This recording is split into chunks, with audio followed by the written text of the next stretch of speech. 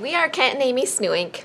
We have 3 amazing daughters, ages 14, 11, and 8, and we have loved every stage of their lives. We thought we were done with the baby stage, and we were fine with that. However, about a year and a half ago, it seemed like everywhere I turned, the topic of adoption kept coming up. It was obvious God was saying something to me, but I didn't know what. So I followed the advice of a wise man I respect. I committed to praying every day for 40 days about adoption. I told no one about my plan, not even Amy. Yet it felt like everybody was aware of it and was playing a prank on me, because adoption was everywhere. Suddenly it was in devotionals, sermons, in books. Close friends in our small group announced that they were adopting twins. Out of the clear blue sky one day, our daughter Leah blurted out, "We should adopt a baby." Well, then I was asked to serve on an orphan care committee here at Calvary, and I thought maybe that was the answer to my question. But that simply ramped up the adoption talk. I began asking God if He was actually directing our family to adopt a child. I didn't know how that could be. I mean, we are in our 40s. Just to learn more, I ordered an adoption information packet from Bethany Christian Services. I got the mail that day. I came into the house holding up this big adoption packet, and I said, is there something you want to tell me? Without warning, I got tears in my eyes. I still don't know why. I tried to explain that I was praying about something for 40 days, and I wouldn't be ready to talk about it for another, 17 days. I knew that if God wanted us to adopt, He would have to convince Amy, too. God had been working on me for many years. He first placed the idea of adoption on my heart when I was a young girl. Then, a few years ago, He led our family to transfer our 3 daughters to a more diverse school. That, along with family mission trips we have taken to Ukraine and Honduras, helped give our family a heart for children from different races and cultures, and has allowed us to meet many adoptive families.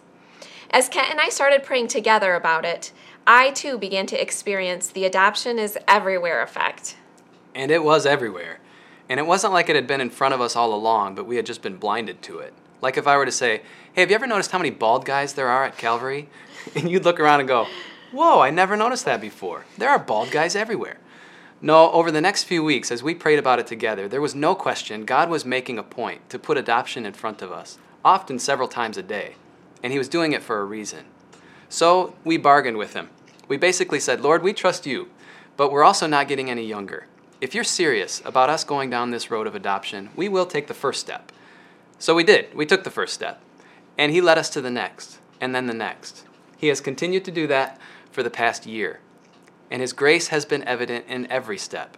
There's not enough time to elaborate on how He brought us to where we are now, preparing to travel to China within the next few months, Lord willing, to bring home a beautiful 19-month-old daughter. But we do want to share 2 unique examples of God's leading. The first is that in the middle of the night on December 9, I thought I heard a child calling for me. In the morning, I asked Kent if he heard that too. He said he didn't, but that he thought he had felt a light kiss on his cheek. I said to him, maybe that was our adopted child. Kent half-jokingly told me to write that date down. I did. And this year, my mentor and I have prayed that God would somehow use that date, December 9, to show us His will. When we opened the referral of that little girl from China, there were 2 dates listed. One was their best guess at her birth date.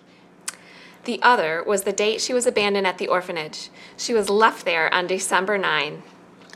Another example, we learned that international adoption costs up to $50,000, and we didn't know where that was going to come from. So we negotiated with God again, saying, "Lord, we're willing to obey, but this is Your idea, so You're going to have to provide the money for it." Well, God must chuckle at our feeble bargaining attempts, because at one point in our journey, we received a letter that one of you sent anonymously to our agency. It said, you knew from past experience with friends and family that the adoption process can be both time-consuming and expensive. You explained you wanted to help us with that, to the tune of $20,000. What could we say? We are overwhelmed with gratitude to God for His providence and for His endless grace, which goes far beyond anything we could ever ask for or imagine. To God be the glory forever and ever.